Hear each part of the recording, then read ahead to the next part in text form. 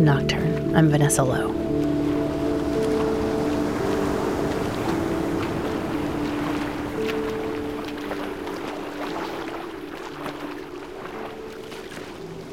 The water was black and visibility was maybe 3 feet at the most. But when we were on shore and getting ready to get in, we couldn't see our friend standing next to us. It was so dark. There was starlight in the distance, but there was no light on the beach. Lynn Cox is a long-distance open water swimmer. She's also an author and an activist. Lynn has spent her life swimming vast distances and pushing herself to the edges of possibility. While her strength, endurance, and bravery have led her through previously unswum waters, a tremendous amount of care and planning goes into each ambitious swim. Lynn is the first to say that she does not do this alone. You rely on your crew. Some of the swims I've done, I've really had to say, what do you think? You think it's safe enough? Can you have boats around me, and will you be watching the water? And you have to have the sense that if something goes wrong, they're there to get you out and they know what they're doing. All of this stuff is really serious. I have usually 3 plans in place, and then when those plans fall apart for some reason, I have smart people on board the boat that can think of something else to do. Because anything can happen on a swim. Let's back up. At 12 years old, Lynn began swimming with Olympic coach Don Gambrill in Southern California. He recognized early on that she was not a pool swimmer. Sprints were not her strength. And he suggested that she try a 3-mile open ocean race. So I entered the women's division. I was 14 years old, and I wound up winning women's division and coming third in the men's division. That was pretty encouraging, never having swum an open water race before. After that race, I heard about a group of kids that were going to swim across the Catalina Channel. So I thought, I want to do that. Lynn signed on to swim with the team, and they became the first teenagers to complete the swim across the Catalina Channel, from Catalina Island to the coast of California. In the back of her mind, the idea of swimming the English Channel was beginning to take form. It was about more than just swimming races. The soul of an explorer was beginning to emerge. I studied history. I loved history, but I'd think about the great explorers. What was it like to sail from Europe to the United States for the first time, or through the Northwest Passage around the Cape of Good Hope? I'd imagine that swimming this distance was a lot like being a great explorer, because the things you would experience would be so connected to the water. That's a pretty extraordinary leap for a 14-year-old to make. I want to swim the oceans where the ancient explorers sailed. The true beginning of Lynn's epic journey took place at midnight on the shore of Catalina Island. The water was black and visibility was maybe 3 feet at the most. But when we were on shore in Catalina getting ready to get in, we couldn't see our friend standing next to us. It was so dark. There was starlight in the distance, but there was no light on the beach. And so we're standing there waiting, and then somebody from one of the boats shined the light on us, and they shot the gun to start us off, and then we waded into the water. And I remember thinking, oh my gosh, this is so black and so cold, and we are swimming to the coast of California. It's pretty wild to be like 14 years old and swimming for hours. 12 hours and 36 minutes to be exact. This was the moment that the seed was planted for the lifetime of pioneering long-distance swims to come.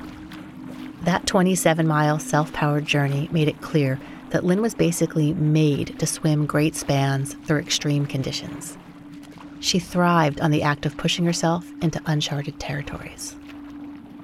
I had great coaching with Don Gambrill, so I was faster than my teammates. At times I would get way ahead of the group, and so I'd be out ahead with one paddler just swimming alone. And there's a sense of limitlessness that when you're out there in this black water, black sky, it's just like you are skimming across the surface of an ocean, and you feel so strong, and you feel like you can do it. You feel like this is really possible to reach the other shore.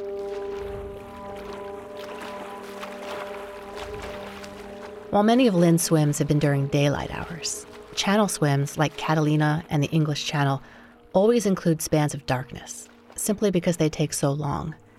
And since ideal training occurs in similar conditions to the ultimate event, Lynn spent a lot of time in the ocean at night. I tend to do my training at night when I'm going to do a night swim. When I was planning to swim Catalina Channel the first time, I was 14 years old, and we trained a lot of that time in the ocean between midnight and like 4 or 5 in the morning. Because when we swam Catalina, we were going to have to swim at night. So part of that training was also to get used to being, in total blackness and figuring out how to navigate and stay on course and not run into your swimming mates, because there were 4 other swimmers that were doing the swim with me. And so it was really good to do that ahead of time. And actually, I found out more recently, there have been people that are doing Catalina Channel swims at night and they're getting seasick. And the reason they're getting seasick, I think, is partly because they have no set horizon to look at. So they're bouncing up and down on the water and they can't find a focus to keep them directed. And it makes them really feel like they have vertigo. This is one of the things that Lynn learned to deal with by training at night. What I did is I would look up at the stars and watch them moving across the heavens. And so I could use them as a focus.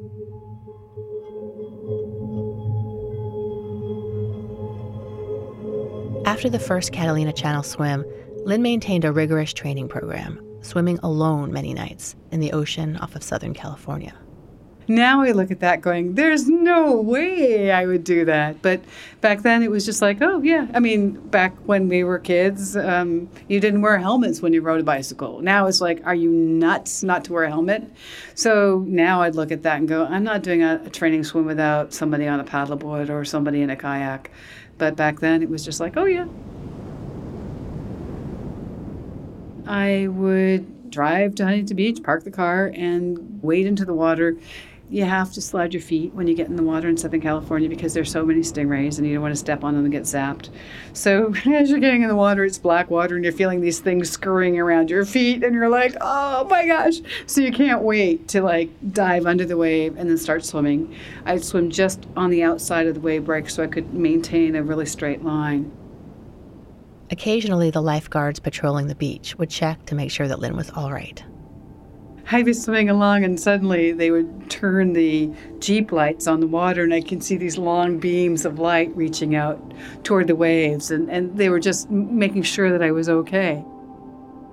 I loved it when there was a full moon because you could see the moonlight dancing on the water and you could look up and you could see the different designs. It sounds so psychedelic, but you could look at the surface of the moon as you're swimming and there's so much happening in the sky at night. And if you could get a good distance from the pier, maybe a half a mile or a mile away, there'd be less light and you could see more into the sky and see the depths beyond, which was wonderful to look at. I mean, when else are you doing that unless you're sitting down somewhere? But here you look at the moon and think, wow, you're the one that's pulling the tide and making it flow. And suddenly there'll be birds that swoop by you and they're startled by you in the water because they're not expecting a swimmer. And you're jumping up because you're not expecting a cormorant to graze your head.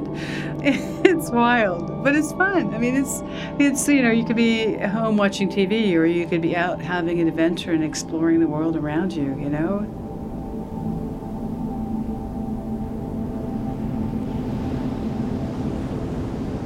Swimming in the open water at night entails extra precautions above and beyond the normal safety measures for open water swimming. When I'm doing a night swim, I have a kayaker very close to me. I mean, probably 2 arms lengths away, or a paddler next to me.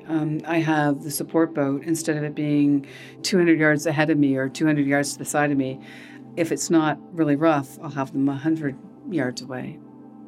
When you swim in the English Channel, you will have a support boat, and on board that boat will be a pilot who's very familiar with what the area looks like and what to look for while you're swimming and how to watch over you.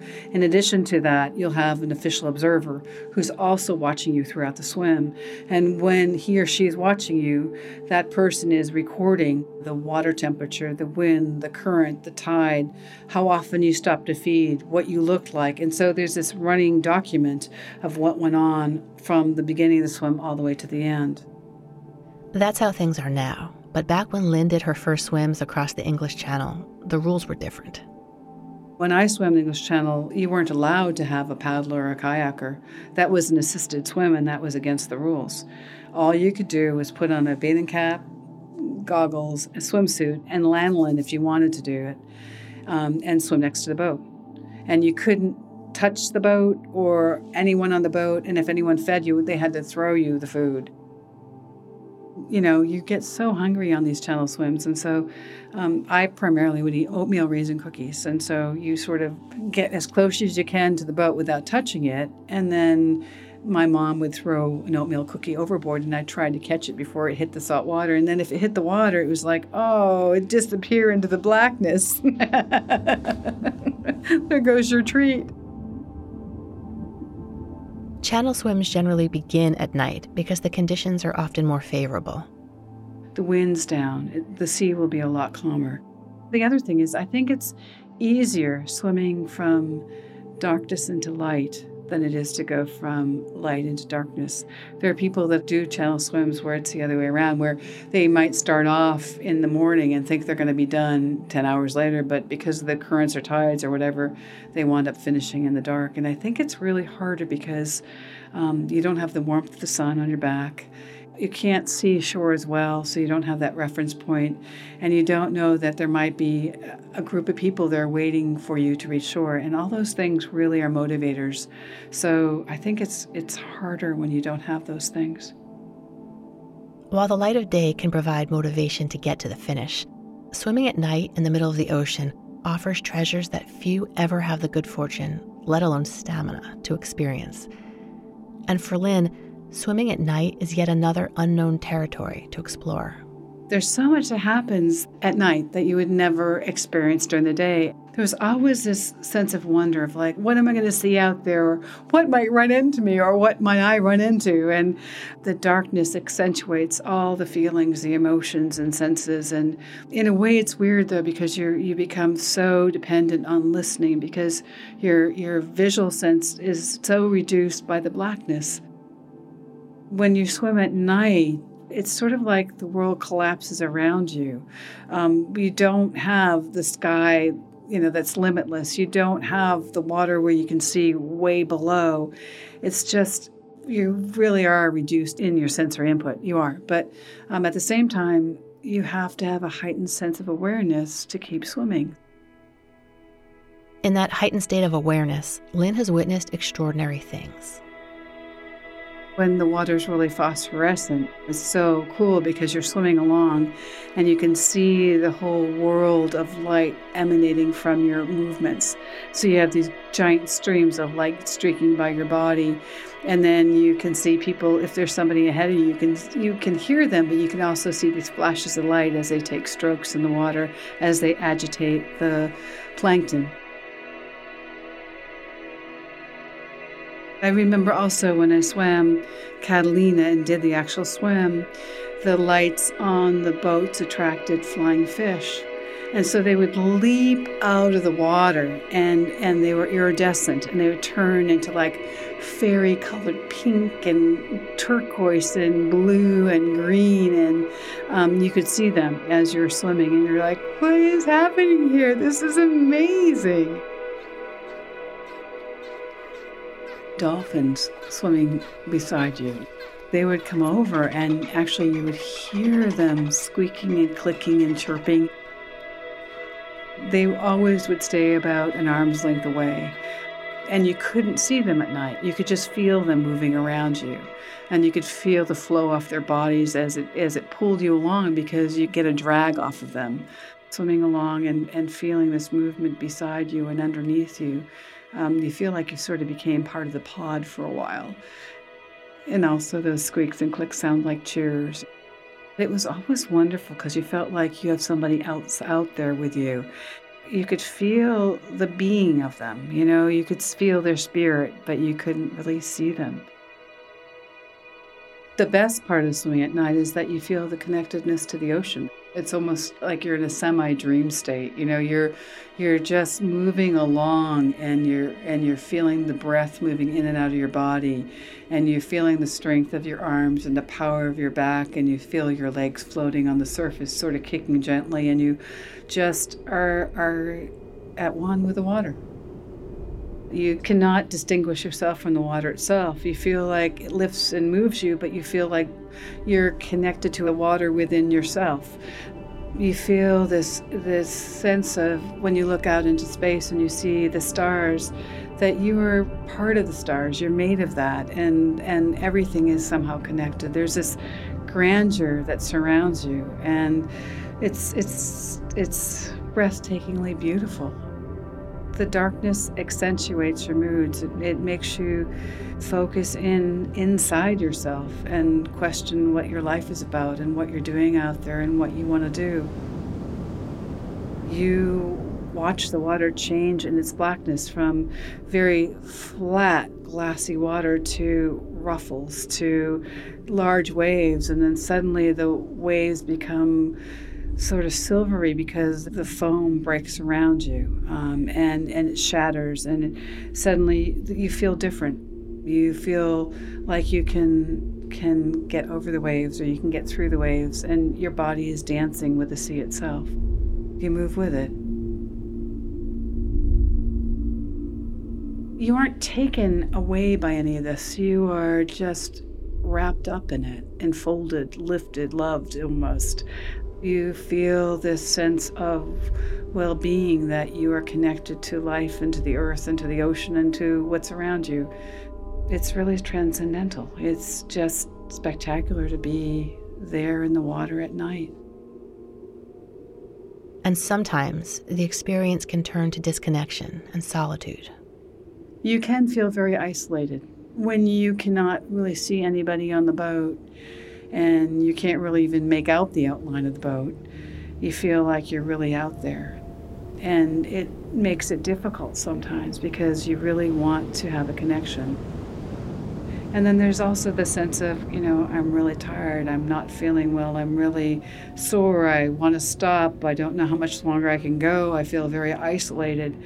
And a lot of times that's when swimmers will give up on swims, because they don't feel a connection and they've lost their purpose and they've forgotten what they're all about, or they're just really tired and they've been slogging for a long time, and the currents haven't been good, and the wind's coming up, and they're really cold and hungry, and they just want to stop. And so I think that the blackness of the water isolates you and makes it easier for you to go, maybe this isn't exactly what I really wanted to do after all. It's so much easier when you can look up and take a breath, and you see people on the boat and you see their eyes on you, and you know that they're with you and cheering you on. But at night you feel often that you're out there all alone. And there's, different ways you can take that. Sometimes it's like, wow, how cool is this, that I can be out in the middle of the ocean swimming across and I'm just fine. There's a boat nearby, but I feel this sense of elation that I can move, I can reach, I can go to a distant continent, and my body can get there. I have the power and strength within myself to do it. With the darkness, there's a lot of cold, and you feel the cold of the water. You look at the cold darkness of the universe around you as much as you can see, and you think, wow, though, my body's full of heat. I'm creating heat as I'm working. I'm a little tiny star out here on the water, and I'm strong.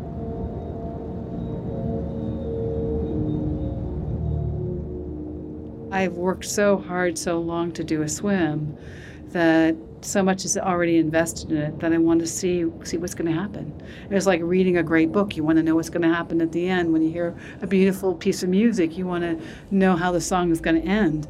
So there's this sense of curiosity of like, okay, what's going to happen next, and what will I do? What have I learned, and what will I learn on this journey? That's the other part that's so exciting, is that, it is a journey.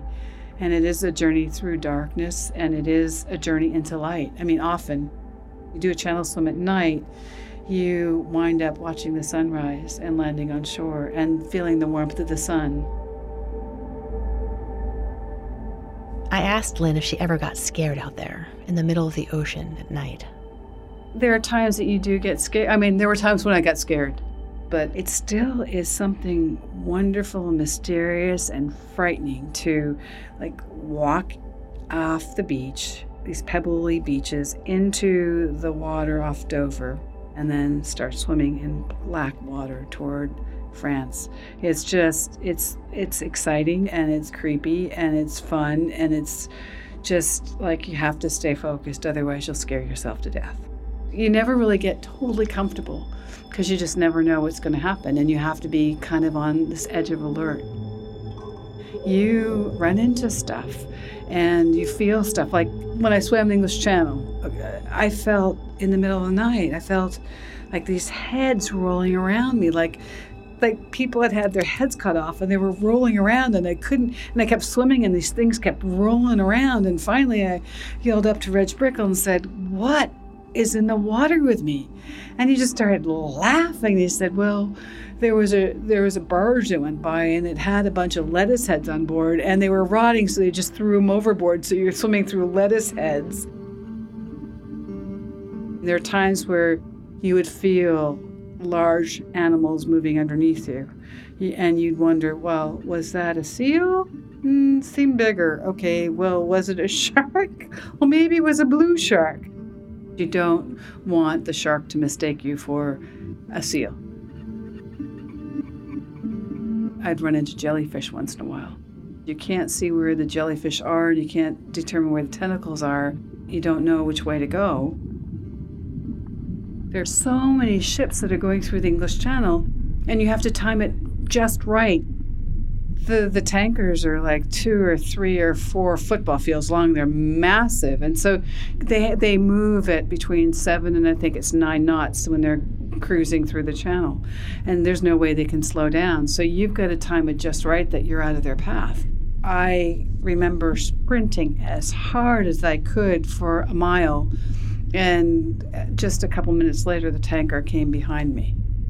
When the tankers would pass, you would feel this huge upwelling of water underneath you when the water temperature dropped 5 to 10 degrees. So it's like hitting this wall of ice in a way, because it was just like, oh my gosh, you sort of take your breath away, and then you'd swim fast to get out of that area where it had been churned up by the big tankers. The element of danger heightens all the experiences that you have on an open water swim at night.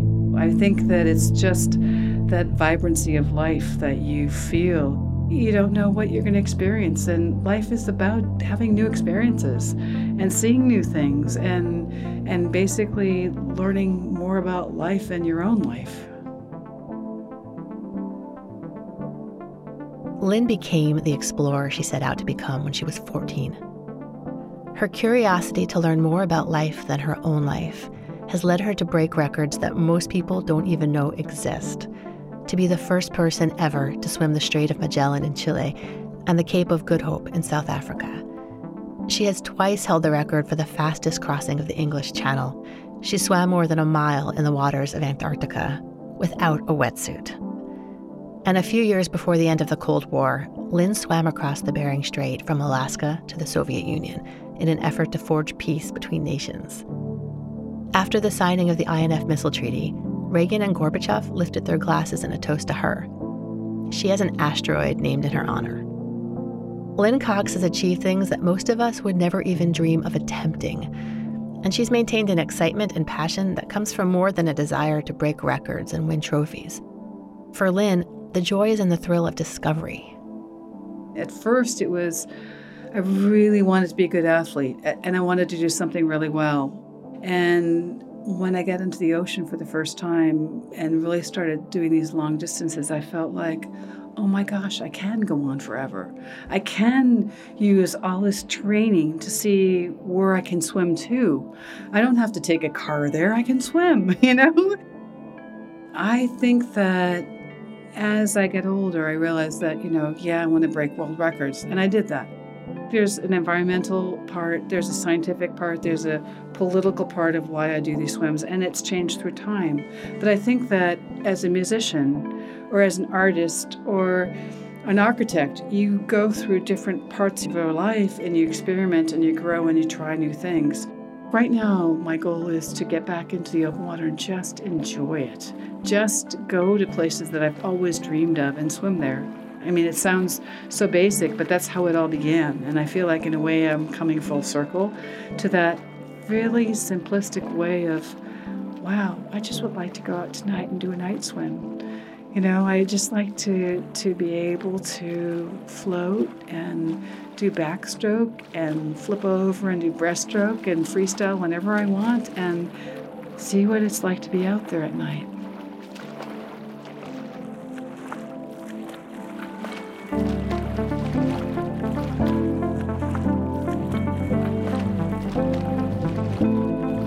You've been listening to Nocturne. I'm Vanessa Lowe. Nocturne is produced by me and was created by myself and Kent Sparling, who also composed the theme music. Lynn Cox has written several amazing books about her experiences, including South with the Sun, Swimming to Antarctica, and Grayson, which tells the story of her encounter with a lost baby gray whale during an early morning swim. You can find more information about Lynn at nocturnepodcast.org in the notes for this episode. While Nocturne is an audio show, we are crazy fortunate to have Robin Galante creating original artwork every month. Robin sits down and listens to each episode several times while producing stunningly beautiful illustrations based on what she hears. Check them all out on the website, nocturnepodcast.org. And while you're there, consider donating to Nocturne. It's easy. Or rating us on iTunes.